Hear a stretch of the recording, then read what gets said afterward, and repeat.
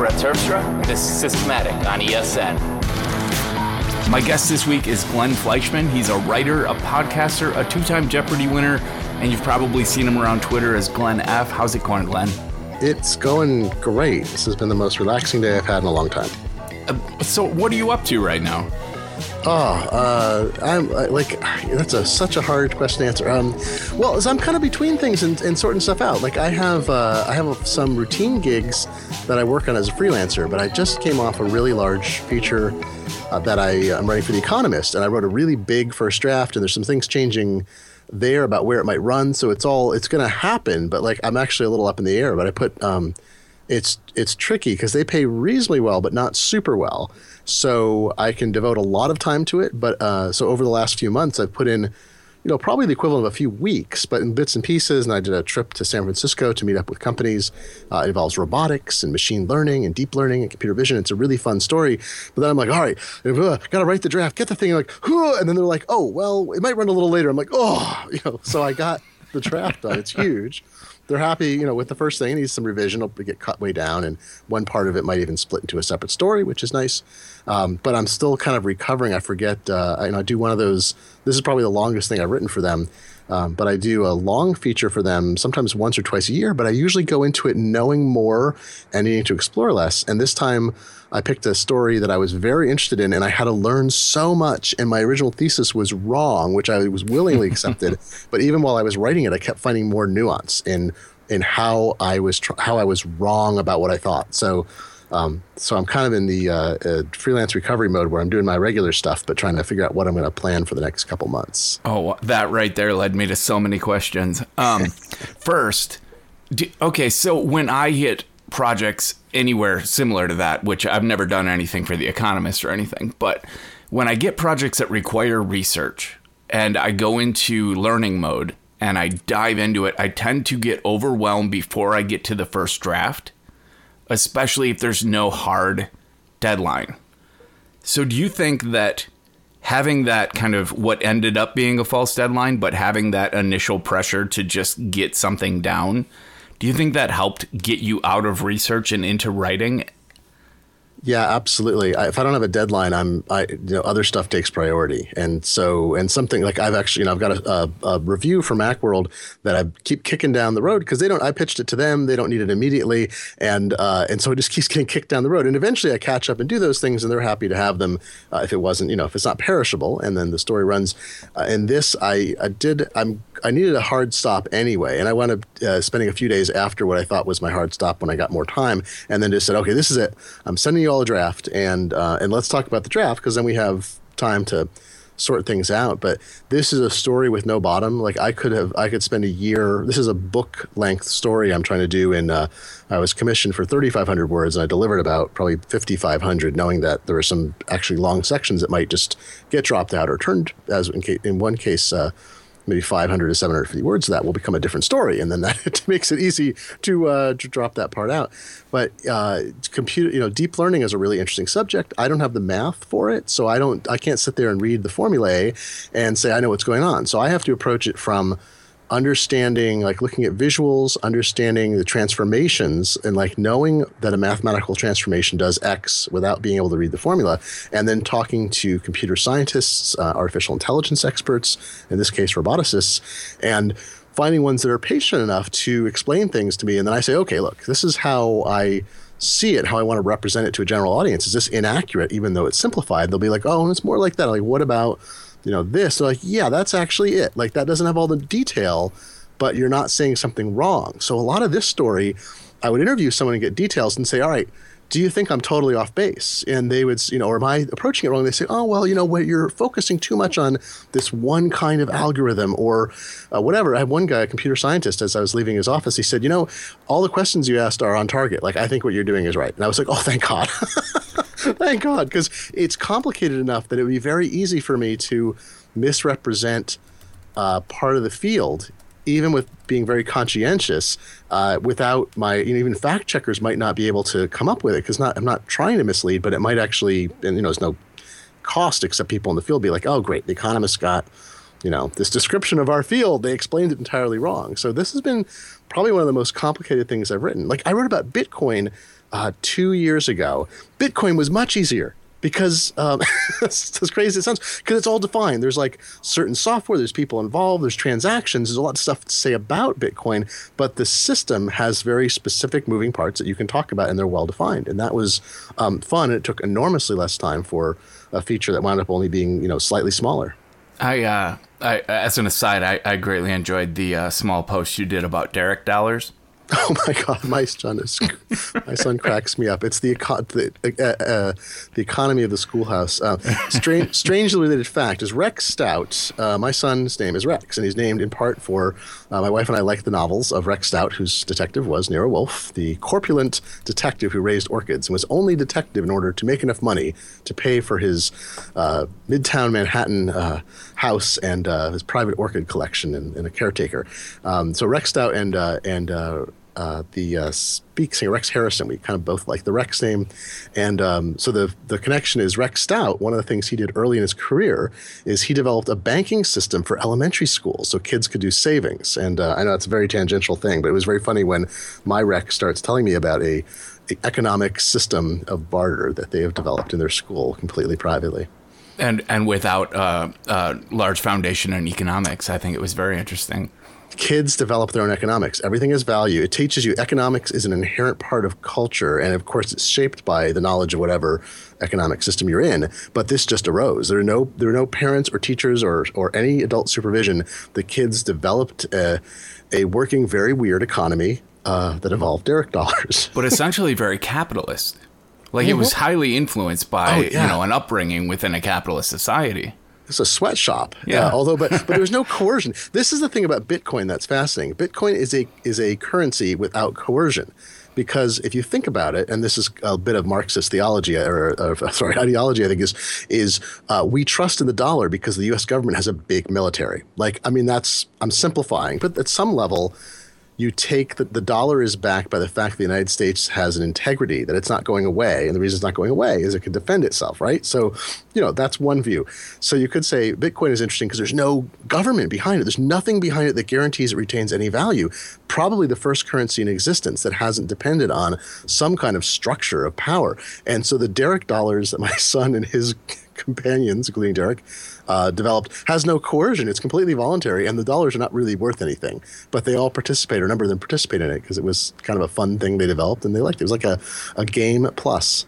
I very much enjoy, and this could be a whole nother podcast, the discussion of kind of economics that develop themselves based on human nature almost. Yeah, I love that.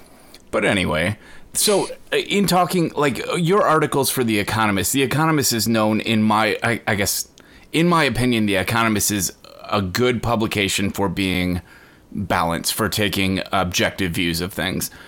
So when you're doing the kind of research that you were talking about, and there's this line between representing an industry and writing something that will be of interest to the general public, do you ever have to make a judgment call in your research between what's actually interesting and what is actually the focus of the industry? Oh, that's a great question, because I think what I would say is The Economist will often take a hard look at something. Like sometimes acerbic. So it's, I think, always fair, but there's sometimes bias that's expressed. And so I'm allowed to not necessarily have an editorial opinion. They do this thing. So The Economist does this thing that's very, very British, and we don't really do in the U.S. There's like in the U.S. we have newspapers will do unsigned editorials, which are the editorial board, and there's it's the opinion of the board, and that's sort of like what leaders are in the UK. And what The Economist does is they'll take 6 or 7 stories of the week, and the editorial board, or someone will be appointed to write it, but they're sort of expressing the will of the group, will write a much more editorially minded, an analytical look at the story. So you can have so in fact, that happened with the sharing economy. I wrote a piece 2 years ago, about 2.5 years ago, that was about B2P, like business to personal, person to person. Like so, it had encompassed Uber, but also things like relay rides and the Airbnb and like tool loaning services. So kind of the whole thing, although focused on where there was monetary exchange involved, but also mentioning things like couch surfing. And so it was my cover. It was a cover story in the American edition, which was great, and cover of the Technology Quarterly section, that issue, and. It was very much, it was objective journalism with a tone. Like, I've found this out, and Uber maybe, does Uber have a place? They're skirting regulations. Regulations are maybe being overlooked in the regulatory situation, could wind up biting some of these companies, which we're seeing happening now 2 years later. And some of it was positive, some of it was sort of funny. But then the leader, which was written by my editor, he was appointed to write it, he wrote a leader that was much more arch about the regulation part. It was like, regulations may be standing in the way of influential new ways of breaking the economy, especially in countries that have more monolithic economies, of providing new incentives, and his was much more strident. So part of it sometimes is we can have like a factual story that has a tone and a voice, but then the leader will express like all the opinion associated. It's like you take that part off, and I don't write the leaders. That's a staff a job that they sort out in. There's actually a really good article in a recent New York Times, because the Economist Group, 50% of it is up for sale because Pearson, which owns Beachbit Press and a number of other publishing companies, Pearson is selling off its publication-related businesses. They sold the Financial Times and a related organization, and they also own 50% of the Economist Group is the parent company of that publishes The Economist and its analytical group called the Autonomous Intelligence Unit, I think it's called. So anyway, and the way they have multiple levels of stock structure. So The Economist, even with that 50% sold, it doesn't mean some new owner comes in and they turn it into the New York Daily News or something. It's highly protected, so its journalistic operation will, through a trust, will not be really affected, basically. But there was a really good piece in the New York Times about the kind of voice and nature of The Economist from some of the former editors and some people involved, and it was fun to read kind of from the outside. Like, one of the things they do is, I haven't been to London, so I haven't been in these, but every Monday they have kind of a scrum. Everyone meets, and it's all the editors, and apparently I'd heard this from staff inside too. It's very consensus driven. They all meet and they hash out what the stories are going to be that run that Thursday when they go to press. They all have tons of stuff in progress, and people advocate. And so, in fact, when my sharing economy story came in, it was a quiet week, which was good for me. No pope died or was elected. There's no new war or economy collapsing, and my editor advocated for my story being on the cover, and one of the deputy editors at the time apparently had read it also and thought it was good, and it became the cover story, and that's kind of awesome. So that's the kind of organization it is, too, that they really have a strong internal voice. They have opinions, but and that the journalism it's not distant. It's told with a tone, and it's told with an approach, but it tries to be as let's say fair and even-handed, as factually accurate, and so whenever any kind of inference is made, there have to be facts to back it up. Yeah. Well, and that's a long answer to a good question, though. That's I think that's really the essential ingredients of modern journalism is people want a voice. Blogging, the explosion of blogging has proven that people want to hear opinions, but to be able to present those with still the journalistic integrity and to separate pure opinion from actual data within the way you're talking about with leaders, I think that's a perfect kind of compromise with the idea of a perfectly objective writing style, which I don't think has ever really existed. Yeah, and you have to make choices. I mean, as a reporter, I write lots of different kinds of reporting, and sometimes I'm writing a how-to, which sometimes involves interviewing people or documenting things. Get an Apple on the phone, get an expert in hard drive defragmentation or something. And sometimes I'm doing things, like this piece about robotics and computer vision.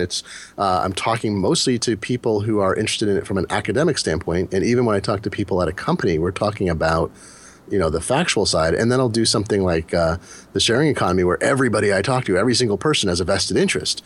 And I need to make sure that I'm not giving what they say too much credence relative to what it merits, but also making sure I'm representing what they say, because what they say is valid because they say it.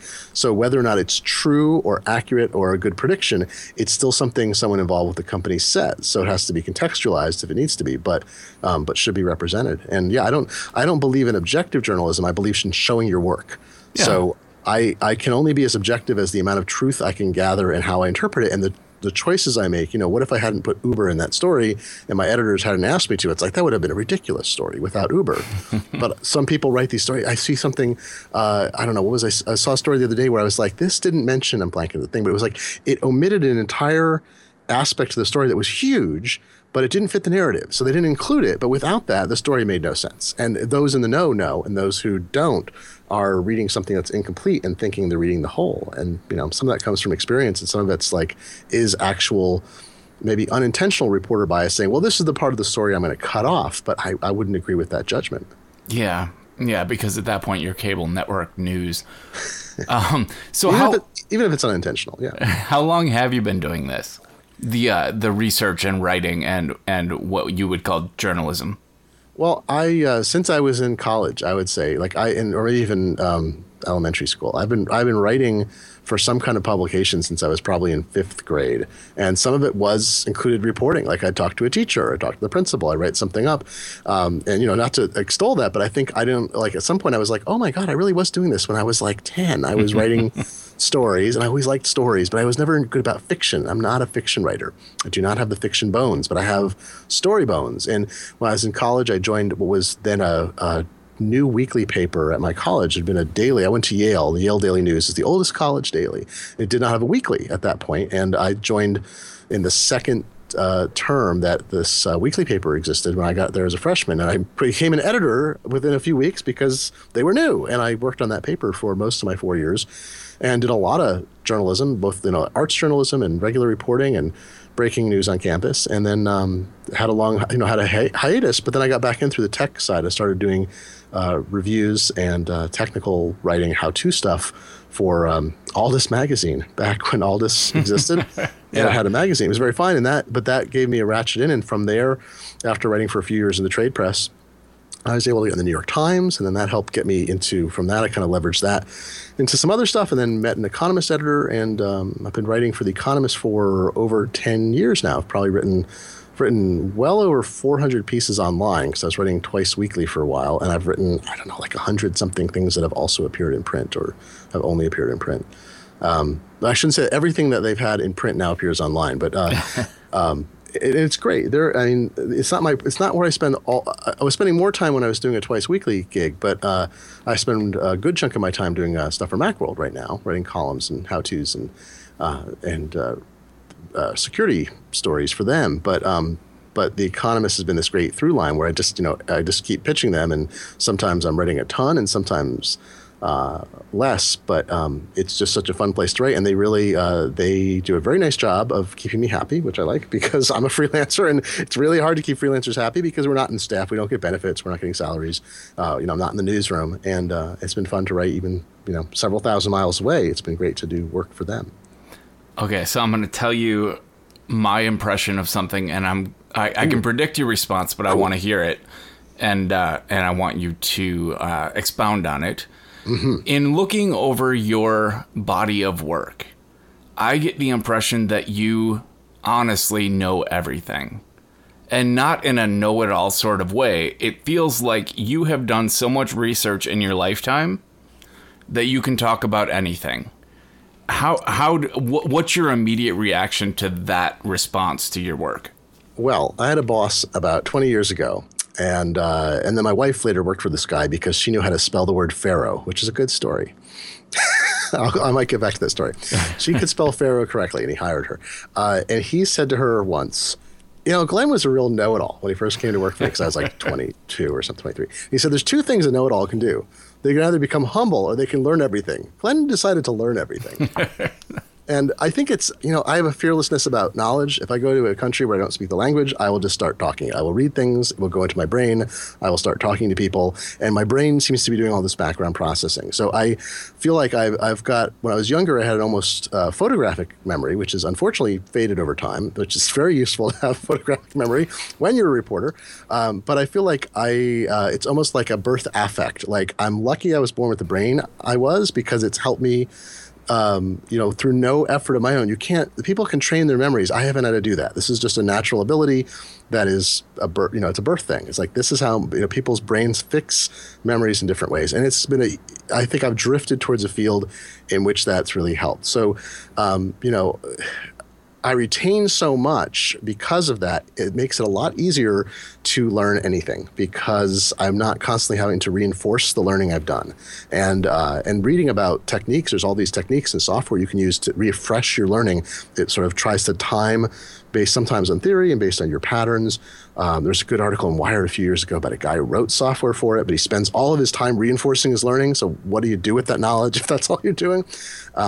But I feel like there's areas that I reach where I'm like, I cannot actually learn this. There are areas where I feel like I can't research it. So I try to be, now that I'm a grown-up in my 40s, I try not to be a know-it-all. I try to be I think I can figure that out. I think I know who to ask and where to go or what to read. And the internet giving you everything, you have to be a good judge of what's accurate or not.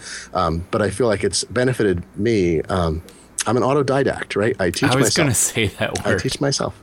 It's a great word. And so I learned it. I was like, oh, yeah, this is me. And my kids are this way, too. It's an inherent trait. My wife is largely that way. She's got a degree in horticulture, but she's done all these other things. And we just all, my son sat down with a keyboard and taught himself how to play the piano. Not well. I mean, he's not a prodigy, but he just started playing with it. He was playing the sax, being taught in school. And he starts playing the piano. I'm like, oh, you can play the piano? He's like, well, I can read music and I know which keys go with which. And if we gave him lessons, he'd probably learn pretty well because he's got an aptitude. But you can't train someone to be an autodidact. That's like a neurological structure thing that maybe gets nurtured through childhood. And my parents certainly encouraged me. But it's not like it would be great if there's an add-on you could get, like, oh, hey, here's your autodidact module. Just plug that in, and now you can teach yourself anything. It's just it's how I was born. Yeah, I've been classified the same way, and I mean, I was only ever taught viola and a little bit of cello when I was younger, Yes, and I took piano lessons. So that whole sentence I was about to say is just shot in the foot. But I can play like drums, guitar, bass, piano. I can't play any. I've never even tried to play brass instruments, but yeah. Instruction sometimes. There's things where it's like you cannot. My older son, he believes he can teach himself everything or anything very quickly. And what's been good is as he's almost 11, turns 11 next week, as he's gotten older, he has recognized that he sometimes needs help learning how to get through the steps of things to then be able to bootstrap from there. And that's a great ability. And I feel like that's a humility I learned later in life. And that's good. Well, foundation is essential. For someone to teach themselves, they at least have to have the building blocks. Right, and some people, I mean, there are geniuses out there who they pick up things and they're unbelievable. I was reading about this, the New York Times had a story about this math whiz who's like one of the leading figures in mathematics now, and the guy is fascinating. He doesn't really fit all the molds, and he just didn't reason everything himself. His parents encouraged him, but from a young age, the minute he started hitting math, he could just, it's just all works in his brain. His brain is practically like pre-optimized for being a mathematical genius.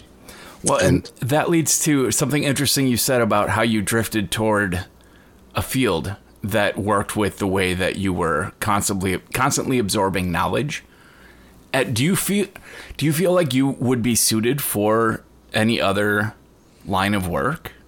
Yeah, maybe unemployable is sometimes I say that. I'm like, I'm not just self-employed, I'm unemployable. Well, I think programming would probably be a good field for me. In a previous, and I do a fair amount of programming, or I used to do more, and I am not great at programming. Like I picked up some Objective-C, books at different times.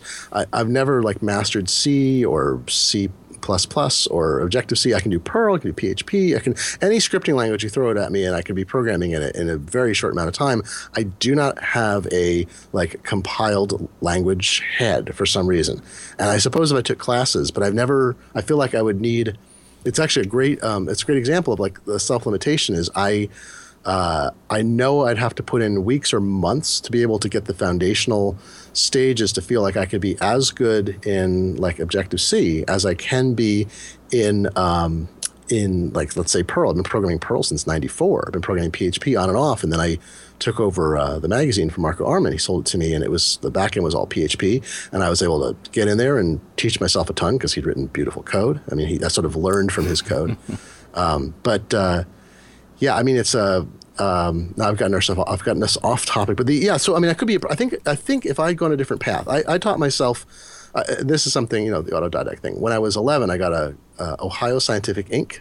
OSI C1P, great computer, 6502 processor, just like the Apple II, and it came with a manual. And the manual had all the machine language numbers in the back, all the codes. And I programmed in raw machine language because I didn't have an assembler.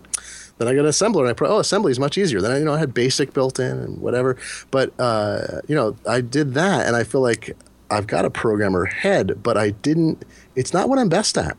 And same thing, I studied graphic design in college. I really loved it. And when it came time to go into a field, I wound up veering towards, ultimately towards writing, even though I do a fair amount of design and did web design and design books and so forth. But I am not somebody who it made sense to go into a studio or try to start a studio and work because I don't have enough aptitude. I have some skill, but not the aptitude to do that day in and day out. Now, writing, I can write all the time, but I can't design or program all the time. You know that thing. You get into that mode with programming. Sometimes you're in the flow. And I know a lot of programmers who are really good at it, and they can be in that flow for hours or days at a time, eating ramen and, whatever. I can get in that flow for relatively short periods of time, and then it exhausts me. So I can't. With writing, I don't get worn out in the same way. We are extremely similar. I mean, I went to college for design.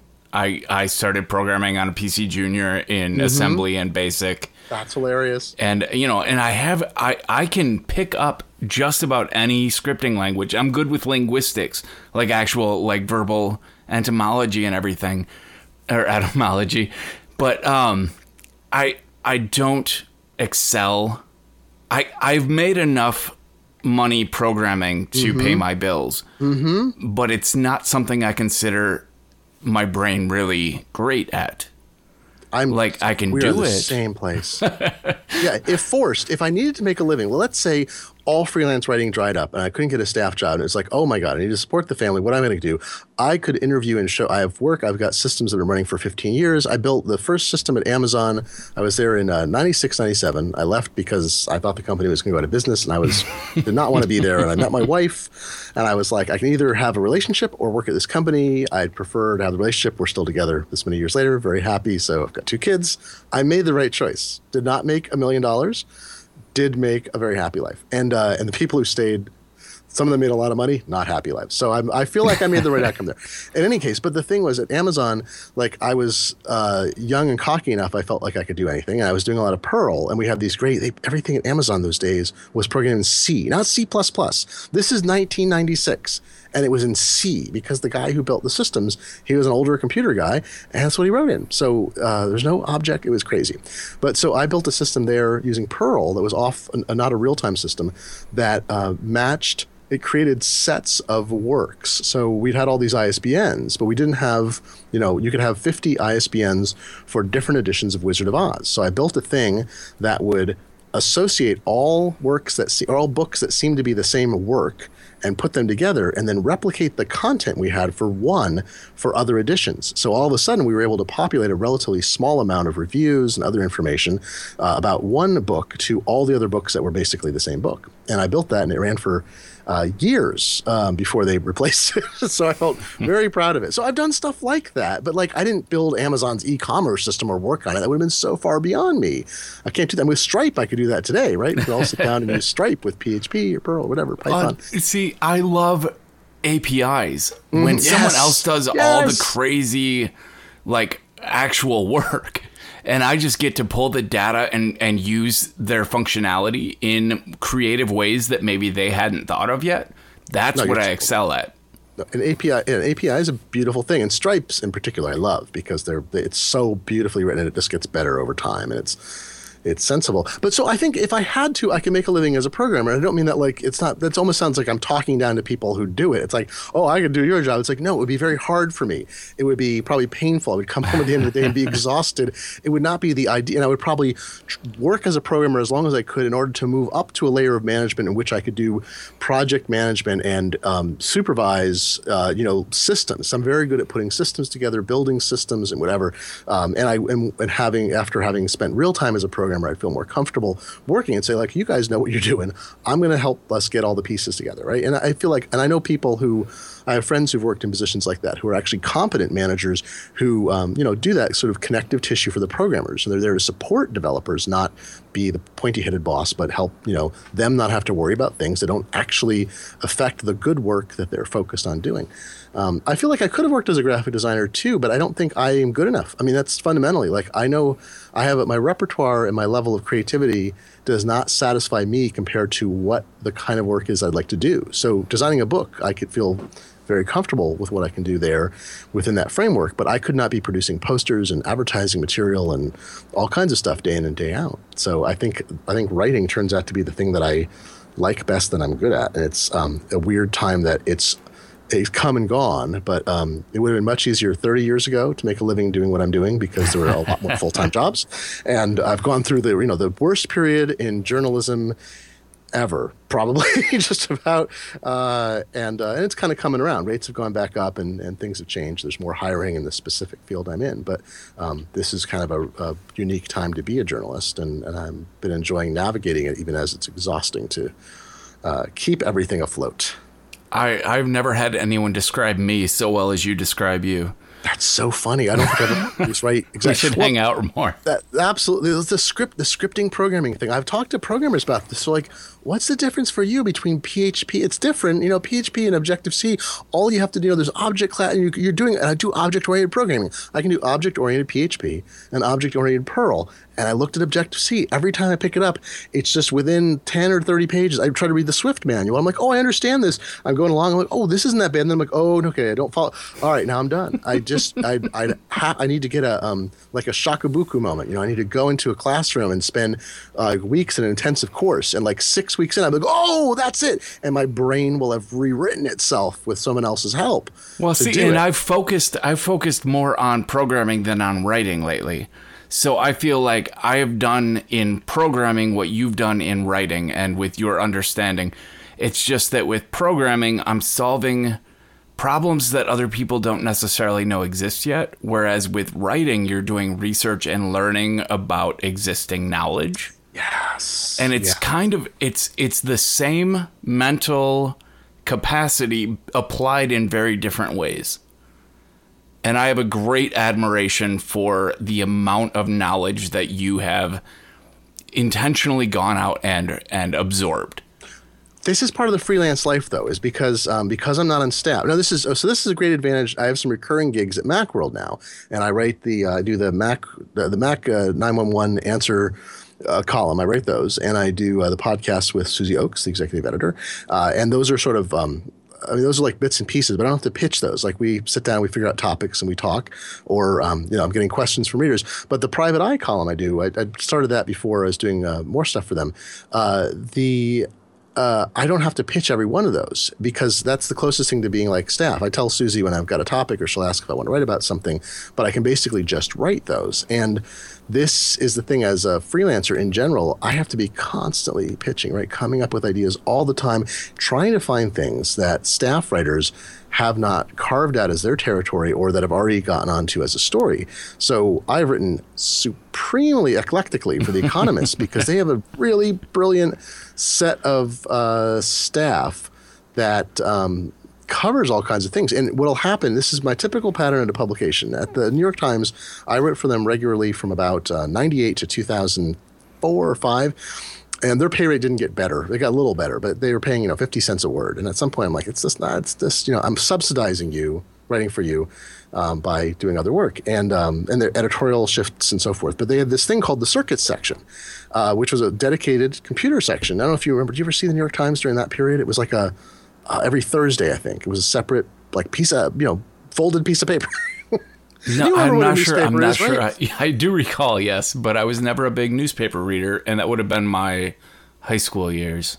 All right. Okay. So yeah. So this is a funny time. So there was a point in which a lot of different newspapers, particularly, would have pull out either like multiple pages that were the computer or technology section, or an entire regular section. And The Economist is still doing Technology Quarterly every 4 months. They do this thing that's full of tech stories, even though they run them regularly. But these are more often forward thinking or bigger picture. So anyway, the New York Times launched Circuits. It's our tech section, right?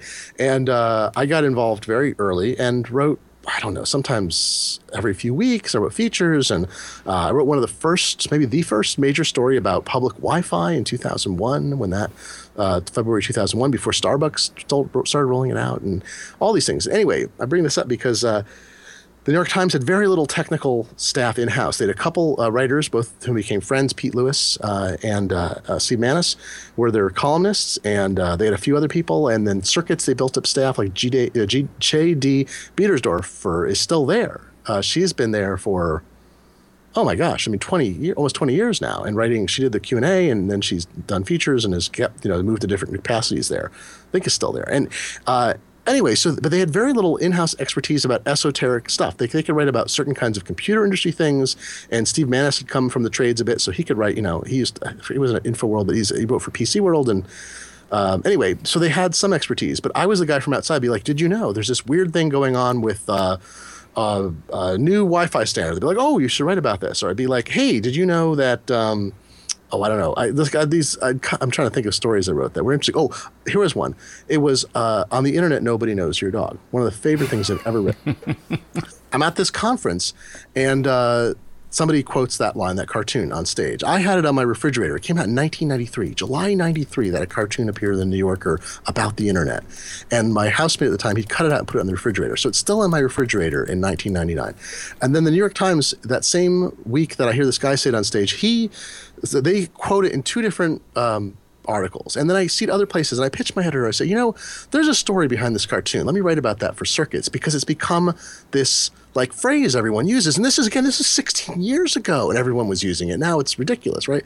So I contacted I knew the New Yorker cartoon editor, because I'd written about some stuff with him before, Bob, what am I going to say? Not Mank, it'll come back to me. Bob Mankoff, a great cartoonist in his own right. And he puts me in touch with the cartoonist, Peter Steiner, and we have this great conversation. He's like, no one had actually ever called him or talked to him about the cartoon before. And the story ran, and I just was delighted with it. And it was so kind of inside, outside the radar. But what happens is over time, so by the time, years roll by, and we get to 2003 or 4, and I think at some point Circuit stops being a section because the paper's contracted a little. It starts being like a couple pages, 3 pages in the back of another section, then it sort of disappears. Now it's bits, like the online bits section they run is really kind of the cultural descendant of Circuits, with a gap of a few years. And 2005, it basically stopped writing. Between the pay and editors shifting, and they're having developed so much in-house expertise, they didn't need me anymore. They didn't need to hire a freelancer to do stuff that staffers were all over. So I keep finding, for The Economist, I bring them quirky, weird stuff. And I'm like, robots and computer vision. Bitcoin is facing all these interesting technical pressures. Did you hear about the sharing economy? They're like, yes, we have. What do you think about it? And I'm like, why don't you write us 3,000 words on that? So you're literally off the beaten path, as in going places no one already has a beat. This is, yeah. And so even on the space beat, they have a bunch of people who do space and physics. They have high energy physicists who turn into journalists. Fantastic science bench at The Economist, as you can imagine. And I have written several science stories for them, or space stories, which excites me because I'm finding things that they were unaware of because they're so weird. I wrote this thing, it turned into a chart. It was the satellites in orbit that are well past their deadline, their expiration date, and when new ones are being launched. So we ran this thing with the graphics department, did this great thing. But I found 15 satellites that are behind, the GPS constellation of multiple satellites, and it was super fun. I wrote about this one. I've actually written it again for a different publication from a different angle. But the fact that we need plutonium, the isotope 238, which is a less dangerous, it's not a weapons grade flavor of plutonium. We need that to explore deep space, but we don't make it anymore in America because it was a byproduct, or extracted from a byproduct, of the nuclear weapons industry, which doesn't really exist anymore. Nukes and communism have made a major impact on our technological advances in history. It's so true. It's one reason why we haven't made as many advances in nuclear fuel for peacetime uses, because the nuclear weapons industry, as horrible as the stuff we were producing there was, had a lot of byproducts of trained staff, of things they tested, of labs, of facilities. So anyway, I find stories like that, and they're like, yes, you should write about. Why don't you write about plutonium-238? That would be wonderful. And if I didn't find that story, I'd have nothing, I'm not going to write about. So like the Pluto flyby, they're all over the Pluto flyby. Like everybody there, there's 7 different people on staff who probably know more about it than people except associated with the mission. So they wrote a piece about that. But writing about the piece I wrote associated with the plutonium story was about this dearth of upcoming deep space, past Mars missions because of funding issues and so forth. And that was kind of off people's radar. And they're like, oh, this is great. Something their staff wasn't tracking and no one was really tracking. And I wrote that. So I have to be eclectic for them and for other publications. Otherwise, there's just I did a story about parking apps for Harry McCracken. He used to be at PC World. He's at Fast Company. I know McCracken. He's a great guy. Not personally, but I'm very familiar with his work. Terrific guy. And so I bring him the story. I'm like, did you know there are these new valet-style parking app companies? He's like, no. And I wrote this long piece about parking apps for valet parking apps for Fast Company. So nice. Yeah, this is my life. Is I find weird stuff and I repackage it in a way that editors might be interested in. I love it. You have molded your world to fit your thinking patterns. I have to publish a correction. Those years would not have been my high school years. This would have been the years of my life where I was working very, very hard to not think at all, to silence my brain. Oh, yes. Through whatever means necessary. But I'm past that, and I'm glad. We do share a lot of proclivities, while not successes in various areas, but anyway. Do you remember enjoying the feeling of new email coming in? At this point, I honestly don't think that many of us do. Do you? No, be honest. Think about it. Yeah, that's what I thought. This episode of Systematic is brought to you by SaneBox. SaneBox moves unimportant emails out of the inbox into a separate folder so that you can actually get down to doing your work. There are more features than that, but that's just the basic idea. Get email that you don't need to see right now out of your way. Brett's been using SaneBox for a long time now himself, and he has referred so many people to the service that SaneBox actually had to check in with him and make sure that he wasn't, doing anything funny. He's got well over a year of free service that he's received as a referrer because he has been so effective at suggesting SaneBox to people before they were sponsoring anything that he does. So that's why we're throwing out the rest of the ad read and just telling you, proof in the pudding. That is how effective SaneBox has been for Brett. Stop wasting time that you can't afford to waste. Go to sanebox.com/ESN to try SaneBox for free for 2 weeks. You don't have to give them your credit card or anything. And after the trial, Systematic listeners will get $25 off their membership. That's the deepest discount you're going to get anywhere. Just use our referral link. That's sanebox.com/ESN.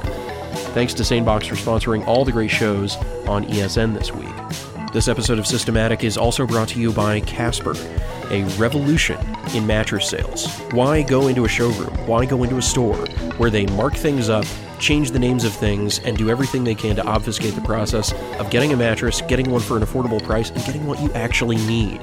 Brett has been sleeping on one of these for some time now, and the passionately engineered mattress, featuring latex foam and memory foam, has truly offered him better nights and brighter days, just like the slogan you've heard on this podcast and various others. If the idea of buying a mattress online gives you the creeps, don't worry about it. You can sleep on this thing for 100 nights, and they have a no-hassle return policy. They'll even pay the return shipping.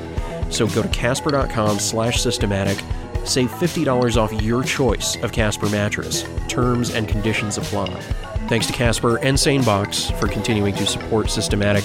And now, back to the show.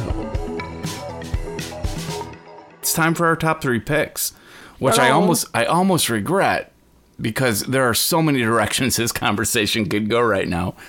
But I do think that you are going to have some very interesting top picks, so I'm curious what your first one would be. Okay, I'm going to be a weirdo because I am. So my top pick is I'm sitting here with a book. It's a very special book. This book was published in 1922. Not first published. It's actually a 1922 edition of the Everyday Songbook. And I bought it recently. I paid about $40 to buy it and have it shipped to me. And the reason is this book contains the song Happy Birthday to You with music and lyrics, possibly the first time those were put together. And it may affect, not my copy of the book, but this edition of the book, its discovery recently, may affect a lawsuit that will finally cause Happy Birthday, which remains under copyright protection. It may lose copyright protection finally in a lawsuit that's been going on since 2013. So this came out that there was a filing in the suit, got a lot of attention, that this filmmaker who's making a movie about the song, she sued because she did not want to pay royalties on something that she felt was clearly in the public domain. And Warner Chappell, which is a division of Warner Music, engaged in the suit and said, no, we have clear title to this thing. It was copyrighted in 1935, and it's a long and fascinating story. But they mentioned in the revised filing that they had gotten a copy. They found in some new documents that Warner Chappell filed in the suit, they'd found a 1927 edition of this book that didn't have a clear copyright notice. The lawyers found a 1922 version, which I have here a copy of at hand, that also lacks a copyright notice. And here's the thing. Before 1977, or until 1977, if you published something and it didn't have a copyright symbol and the person's name or a copyright, the word copyright, it was not official. It was not copyrighted without that. So it didn't have to be registered with the Copyright Office necessarily, but it had to have a notice. And this appears in 1922. And lacks a notice, and so it may establish a clear case that Happy Birthday to You has been in the public domain since 1922. So I can tell this isn't of financial interest to you, but of more philosophical nature. Yes. I thought it might be. There aren't that many copies. Like, I don't know how many copies exist of this book. It was produced by a piano company in Chicago that made editions of the songbooks with like hundreds of songs, some in the public domain, some licensed. Like this one was ostensibly licensed, just incorrectly, and others. And maybe there's 100 copies of this in the world. There's one at a library in Pittsburgh. The lawyers, I spoke to lawyers, they got a hold of one through booksellers, but this might be one of 10 copies of the first appearance. And so I thought it's not like, well, will it be worth something someday? I don't think so. But I have followed this story closely enough. I'm like, I found a copy online before other people had clearly gone to search to find one. I bought it, and it will be an heirloom of my house, I'm sure. So I have to ask, how exactly, without divulging sources or anything, how did you find the book? Oh, I literally went to ABE Books and searched on Everyday Songbook because they had reproduced pages of it in this filing, and I punched it in. And the only copy, ABE is owned by Amazon, and it works with like thousands of booksellers, and the only copy of the 1922 book was in a Victoria, British Columbia bookseller, which is funny because not very far from me in Seattle. And as far as I know, there's no other copy for sale anywhere in the world. I looked on eBay, had 1927 editions, which wouldn't be useful. So maybe people will be digging through old libraries and trying to find this to sell it or something. But as far as I know, this was the only remaining copy for sale anywhere in the world, and I bought it. Nice. I did see your tweet when you posted the picture of it. It's very funny. Copyright is a weird thing, and this is like an example of the weirdest of that anybody cares about today from that long ago. Yeah, it's kind of a ephemeral area of the law, I think. It's so crazy. All right, so my first pick then is it's a newish Markdown editor for iPad. Ooh. And I don't do a lot of writing on my iPad, but when I do, it's almost entirely blogging. And as a blogger, I need to always have web links to whether it's apps or sources or whatever.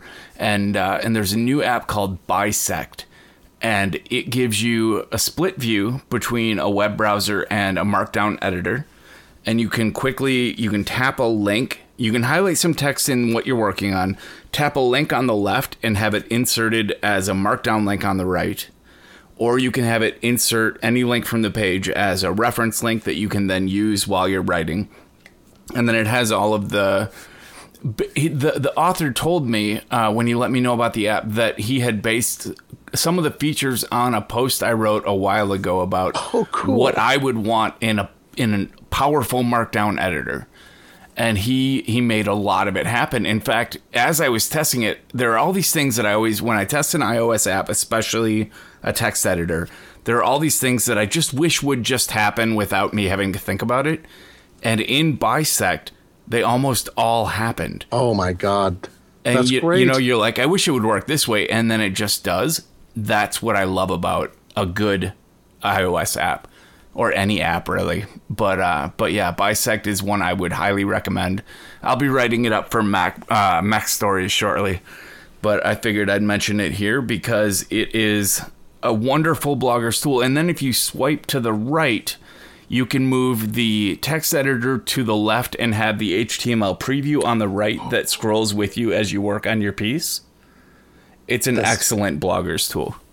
I'm a big fan of Markdown, and I try to teach people it all the time, especially writers, where I'm like, look, if you have to produce an HTML page, and all you're doing is embedding links, bold and italic, I can teach you in like 5 minutes, and then you do not have to write in raw HTML or do some weird conversion. That's what my video for Peach Pit was about.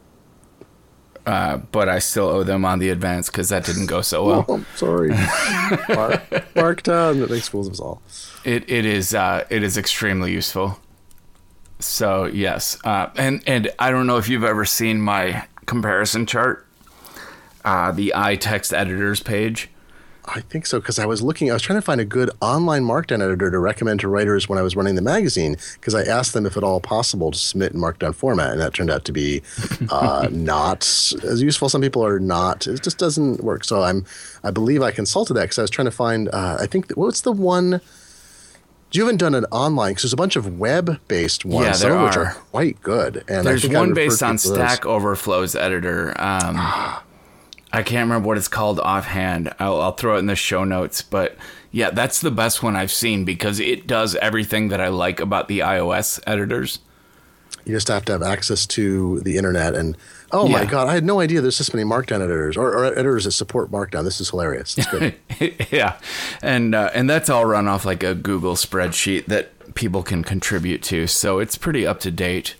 And there are 80 plus active available editors that I know of, and that list, things that are discontinued on the App Store are removed from that list, so those are all currently developed apps, and there are a ton. Are you in the affiliate program for the App Store? I hope you're getting. Do you get referral credit? Of course I am. Good. Okay. I couldn't. They hide the links now, so I'm looking at your link and I don't see the. Oh, I see it now. Okay. Yeah, they. I was like, please make money off giving people advice. They contact me. I'm one of their the first people they contact when they make changes to the program because that page does pretty well. That's good. I have a site called ISBN.NU. That's a book price comparison site I've been running. One of my programming experiments since 1999, and it is surprising. It's declined a lot over the years. It had a very good year, like 10 years ago was the peak. But it's just a place you punch in. I've got some databases of up-to-date book information, and you punch in an ISBN or a book title or an author or some combination, and it goes and looks at like 15 bookstores. And it's just money comes in. It's very nice. Yeah, I enjoy having produced it. I just kind of keep the plate spinning now, but it's a great little background income stream for work I've done. I put in hundreds and hundreds of hours in the past, and it's paid off over time. Well, and that kind of consistent background, there was a period between me trying to open my own design studio / ad firm and me becoming a freelancer, where I made zero income for almost a year. Wow. And scraped by and built up debt, and things were horrible. And now I can go through the same kind of drought, but because of all these background sources of consistent income, while it's not massive, it's enough to keep the lights on without me having to pull out a credit card to pay a utility bill. Yeah, without ISBN.NU at various times kept me from having to go out and find a full-time job on demand during week points, and it's been good. I like August and January best because that's when kids go back to school, and they like to buy books. All of a sudden, it's like, wow, there are like 400 books ordered today, and that's odd. Some of them are like the Nuclear Engineer's Guide to Nuclear Engineering 55th edition, $193. I'm like, yes, thank you. Nice. Just bought me lunch. Kid who bought that book at a discount. All right. So what's your number 2 pick? Number 2 is I'm trying to figure out whether I want to go conceptual or I think I'm going to go conceptual again, which is number 2 pick is electronic ignition disabling technology. Oh, I will explain why I'm laughing. Okay. Which is, on my block in Seattle, we had the oldest car on the block. We had the only car, almost 20-year-old Honda Civic that did not have any technology that kept people from easily hot wiring and driving off. So it got broken into a bunch, and then it got stolen and was disappeared for 3 weeks, and unfortunately was recovered basically intact, and our insurance company paid a small amount to get it fixed and whatever. And we finally were just like, oh my God, the car's gonna be stolen. We put a club on it, and the club was broken. We're like, the car's gonna be stolen again and again and again. And we could put a fuel pump, disabling thing, but we're like, look, we should just get up to date with everybody on the street. So our repair shop decided to start selling used cars. They became a dealer. We were their guinea pig, and they got us a used Honda Fit with ignition disabling technology. So it's not that they can't be stolen. It's just much, much harder. If you don't have the key with the chip in it, it's not impossible. You can social engineer dealers out of it and whatever. There's some great stories in the past about that. But it suddenly is no longer the lowest hanging fruit. It's like the highest hanging fruit on the block. And it's not an expensive car. There are more expensive cars. So that joke about I don't have to, a bear is chasing us. Oh, let me stop. I'm going to put my shoes on. I only have to run faster than you. Right. So we had the slowest running car, and now we have a high rate of car theft in Seattle relative to other crime. Violent crime is low, property crime isn't bad, but we have like a substantially elevated car theft rate here. So that technology is one of my favorite things. We just got the car a couple months ago. It's a great car. Didn't cost a fortune. We got a trade in for our old thing, and it's our dealer is our shop, and we love our shop. We've been there for 2 decades, and now our car is not theft proof, but it is highly theft resistance. It's like 500 times harder to steal it than our old car. Just don't lose your key.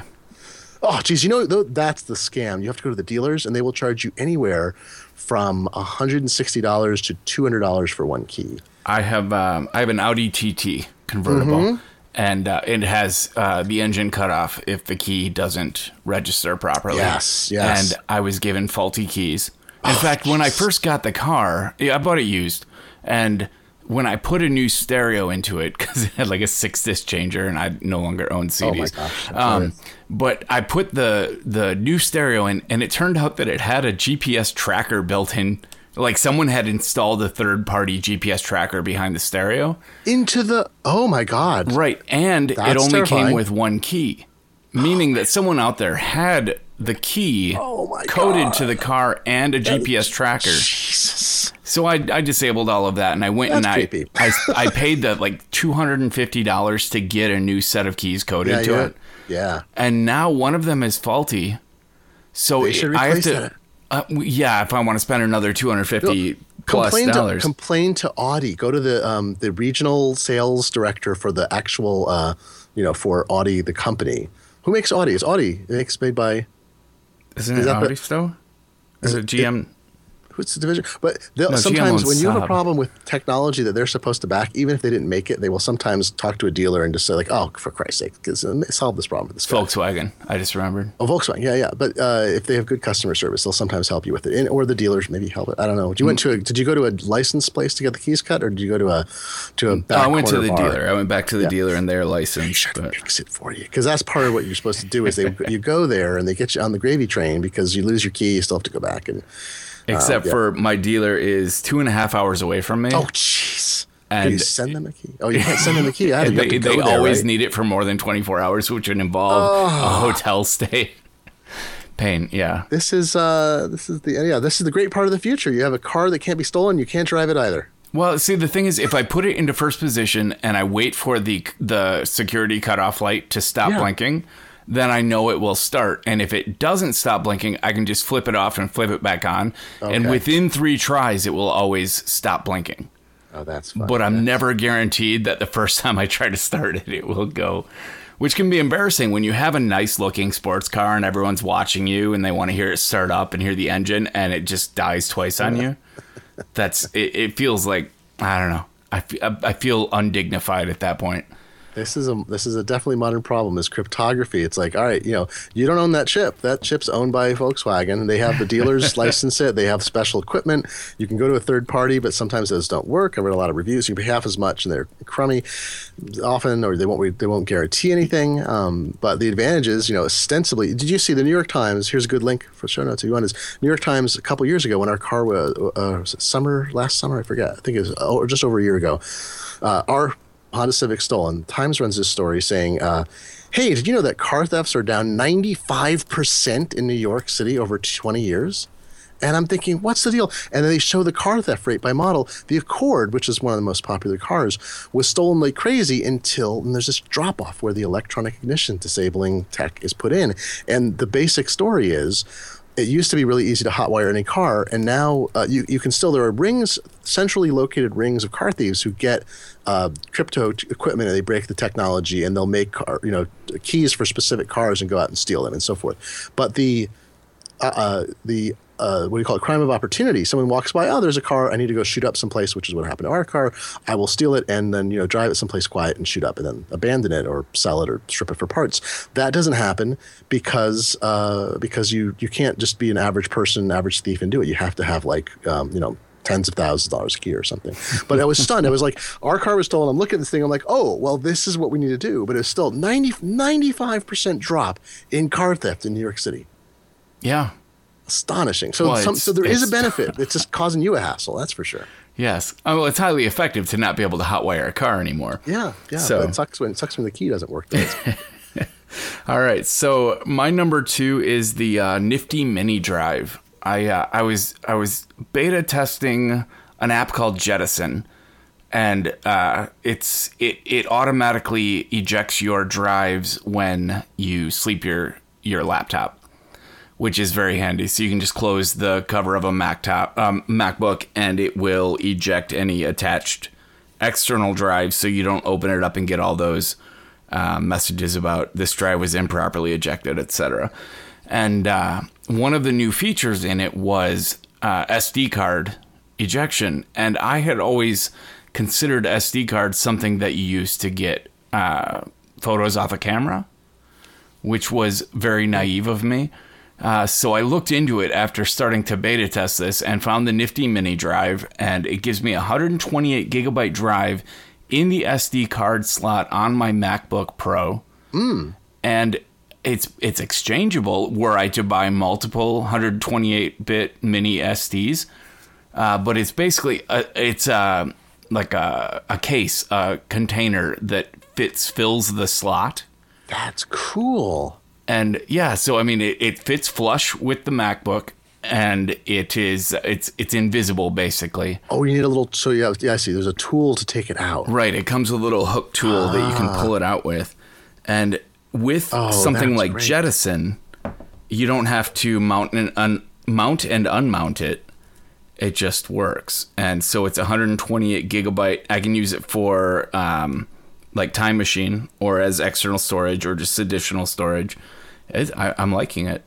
That's great I mean, if you have I used to have a 256 gig MacBook Air that I loved, and then I wanted to go to Retina. I wanted a newer machine, and I wound up getting a 12-inch MacBook, so I can't use this. But the 12-inch, I have a 512 gig SSD in it. But I would be buying this in a hot second if I still had that MacBook Air, because I kept running right up against that edge. Yep. It'd be like I had like 251 gigs. And I'm like, all I need is to put my photos someplace, and where I have it all the time. But I never thought about that. That's a great idea. Can I say that 512 MacBook Air was still, and now I have a Retina MacBook Pro, but that 512 MacBook Air was my favorite computer ever, still is. I wish they would just to put Retina in it. Like I like the 12-inch MacBook. I gotten used to it. I could have returned it. I tested. Got it for review. I bought one because they weren't doing review units when I needed them, and I had that 14-day window and or 30 now. I forget. I think it's 14 or 30, whatever. So I reviewed it, and then I'm like, oh, I want to keep it. And then I was like, I want this. I really like all the features, and I want the Retina. I don't want to go back to standard display, and I'll cope with the keyboard. And I don't hate the keyboard. Some people despise it. Jason Snell of Six Colors is just actually in my house. I will see him again in a moment. He's traveling with his family, and he looked at it. He's like, oh, I hate that. He hates he cannot stand it. He likes everything about it except the keyboard. And we were both talking, and we both expect like the Rev B keyboard for the 12-inch MacBook is going to be different. I'm pretty sure. His prediction is Thunderbolt 3 with USB-C connector in the next version, which makes sense, and then a new keyboard. But they don't have to change much else. Maybe they'll put in 2 USB-C connectors. They might. I don't know. But they certainly the keyboard's the thing I've heard. Almost everybody I know is either concerned about it, doesn't want to get it because of it, or if they've tried it, a good hunk of people do not like it. I have to confess that the most appealing thing to me right now, as an owner of a Retina MacBook Pro who's very satisfied with it, The most appealing thing to me about the MacBook is the new trackpad and the pressure sensitivity. It's neat and weird. I'm still getting used to it. I don't use any apps that are taking advantage of it yet, but it's quite nice, especially because I've had mechanical trackpads fail or become even over time. Do you use Better Touch Tool? I do. I haven't turned. Oh, does it store? It's funny. I use it. Does it actually support Force The latest versions does it. The latest versions do support hard press. All right, I'm gonna have to mess with that because we were actually talking about it last night. It's like, what can you do? That's John Moltz, who writes for Macworld and other places. He host of many podcasts. He was over and was like, what do you do with Force Touch? And we're all sitting around going, nothing yet. Like, we use certain apps or you do this. So Better Touch Tool is first. Anytime a new input device comes out, I always look to Better Touch Tool because he's always on it. Oh, that's great. That's great. Yeah, I've been using that since I wanted to get back some of the swipe up, swipe down stuff. I installed that and I've been using it for a year or more. It's great. I couldn't live without it. All right. So what's your number 3? I'm going to recommend. I recommended this on other podcasts before, but I feel like it's got staying power, so I want to recommend it again. And it's Nuzzle. Do you use Nuzzle? Yes, I love Nuzzle. Nuzzle is the best new thing. So Nuzzzel, and it's the best thing I've put on my iPhone. I mean, the CEO is on Twitter, a guy named Abrams, Jonathan Abrams, I think, and he retweets praise for it. I mean, which he should. But I'm always amazed. Other people are saying like it's not hyperbole, and I've done it myself. I'm like, it changes the way I read news online everywhere. Well, so many people have tried to do this. They did it right. I mean, part of it is they're not doing the Apple thing, which is we're going to tell you the best way, and maybe this will work from 65% to 97% of people. And for some people it's not, and that's too bad.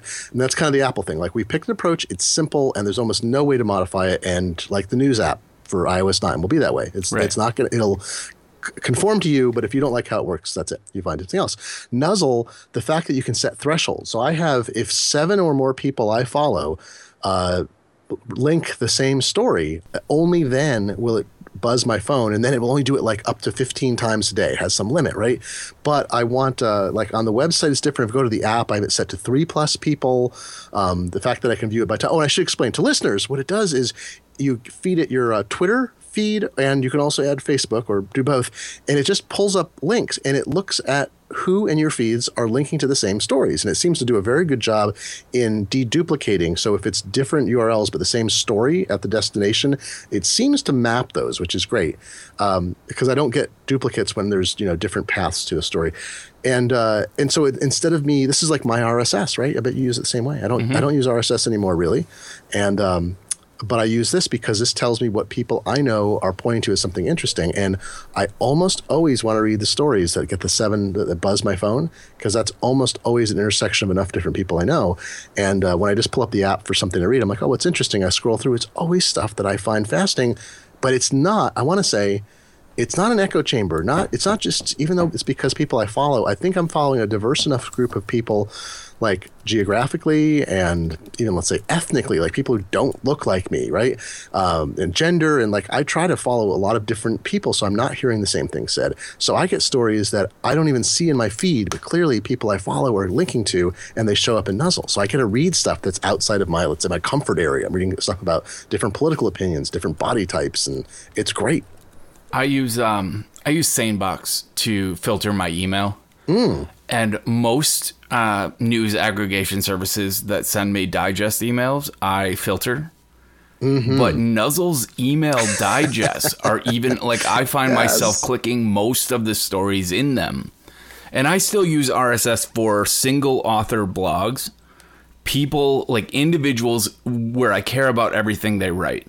But when it comes to multiple author blogs, especially things like Slate and even more link-heavy blogs like Daring Fireball, I tend to depend on Nuzzle to pick out and filter the ones that are actually of the most interest to the demographic that I've chosen on Twitter. And it actually makes me curate my Twitter following, or follow the people I follow, more than I used to curate my RSS feeds. Very interesting. I like it. I Nuzzle, I don't know, it always gets it right for me with just a minimal amount of setup. It's always showing me news that is both pertinent to my interests and important for me to know. That's good. This is news that's pertinent to my interest. You can say that, and we're not even drinking. I mean, not even drinking. We're not even joking. Drinking.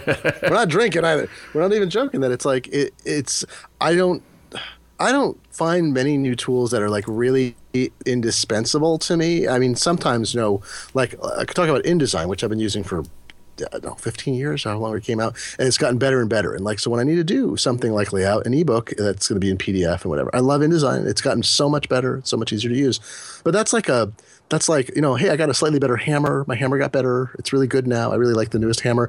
Nuzzle is like a totally different thing. It actually makes my life better in terms of how I am aware of things that go on in the world. And that is, I think in the last couple of years, I can't think of anything that's had as much impact on how I get and interpret news as that. Very nice. Yeah, they did it. Quick side question. Were you a Quark guy? Oh, yeah. Well, it was interesting. I went to, I started doing DTP in 1985. Woo! With PageMaker 1.0. They had that at my high school. My journalism teacher, very forward thinking. She got us early Macs and PageMaker 1.0, and I was the typesetter at my high school newspaper. We had an old typesetting, optical digital typesetting system, which was really funky, and we upgraded to that. And so I set type on the in this DTP system. Then I got to college, and the graphic design program I was in was Quark Express 1.0 based. So I could use both. In my college paper was PageMaker, so I used both PageMaker and Quark. I was ecumenical, although I preferred Quark because its typographic control got better faster than PageMaker's, and I used both of them side by side. And then PageMaker died, and InDesign came out, and that was the end of Quark. Clearly, an entirely other podcast. That's right. Desktop publishing programs we have used. I've used them all. Waxboards and Gutenberg. Colors. I've used knives. I've used wax. I've used colors. Letraset Color Studio. I've used Ready, Set, Go layout. Anyway. All right. So my last pick is a new app just hit the App Store today as we're recording, which is August 6th. It's called Taptronome. And I have some favorite metronome apps for iOS. And this one is the simplest, most intuitive gesture-based metronome that I've yet experienced. It's a simple app that you can adjust the speed of the metronome simply by, up-down swipes. You can set duplets and triplets, and you can choose your time signatures, and you can have it emphasize beat one or not. It gives you visual beats and your choice of click markers, and you can easily, with a double tap, just tap in a tempo, and it will pick it up and run with it. After you tap 4 or 5 times, it'll show you the average of your tap speed and just set itself to that. And that is, most of the apps I've used can do that. This just makes it something I can use just with my left hand off to the side without having to tap any specific buttons or anything. It's all gesture based, which is what I love. And there's a watch version coming soon. It's awesome. So I don't know if you need a metronome, but it sounds like your son might enjoy it. I don't, but it's useful. Yeah, I like that. Well, it's good use for taptic feedback. Yeah. Or haptic. Sort of the bit on your wrist. That would actually. I don't think any of the current watch capable. Yeah, I don't think any of the. Too. Yeah, that would be cool to just have the buzz on your wrist, especially for like drummers and people that play instruments loud enough that it's hard to hear a metronome anyway. Mm-hmm. Yeah. All right. Cool. Well, yeah. So that's the top 3, and we're at an hour and 10. So I should wrap up. I do talk. It's true. No, I this was great. I loved it. You can be found on Twitter as Glenn F, GLENNF, and you following your favorites is actually really fun because I think you pay as much attention to Twitter as you do spend time tweeting anything. I'm a curator or something. I keep wishing there was a way to get a digest of me because a lot of people don't want to follow me or they mute me, which is fine because I tweet too much, but I retweet. I have a lot of conversations. If we intersect with people who know each other, I look much more valuable than I am. So because a lot of what I do is talking with people and not doing, So if you and I know 50 people in common, I'm talking at you all the time, right? Yeah. Yeah, but you are an excellent curator, so I recommend following that account. And you can also be found at glennf.com, same spelling. And then you have your Take Control books, which I'll link in the show notes. Is there an easy URL for your books? TakeControlBooks.com is probably best. They've got a new website, up to date and fancy free for 2015, and it's a much easier to find stuff. They spent a long time. They're very deliberative at the Tidbits and Take Control world to get things just right, because they're a small organization and they don't want to waste time, trying stuff that doesn't work. So they just did a big overhaul that I think is wonderful. You can just go there and punch in Glenn, and you can find my books. And they have been pumping out great books lately. Everything from The Watch to Text Expander to 1Password. There was something new I think just came out yesterday. I don't remember what it was, but yeah, it's been frequent. All right, and then I will link some of your articles from The Economist and Fast Company, and on the internet, Nobody Knows You're a Dog. And I am Brett Terpstra. I am at brettterpstra.com and TT Scoff everywhere else. Not hard to find if you remember TT Scoff. And that was episode 147 of Systematic. Thanks for being here, Glenn.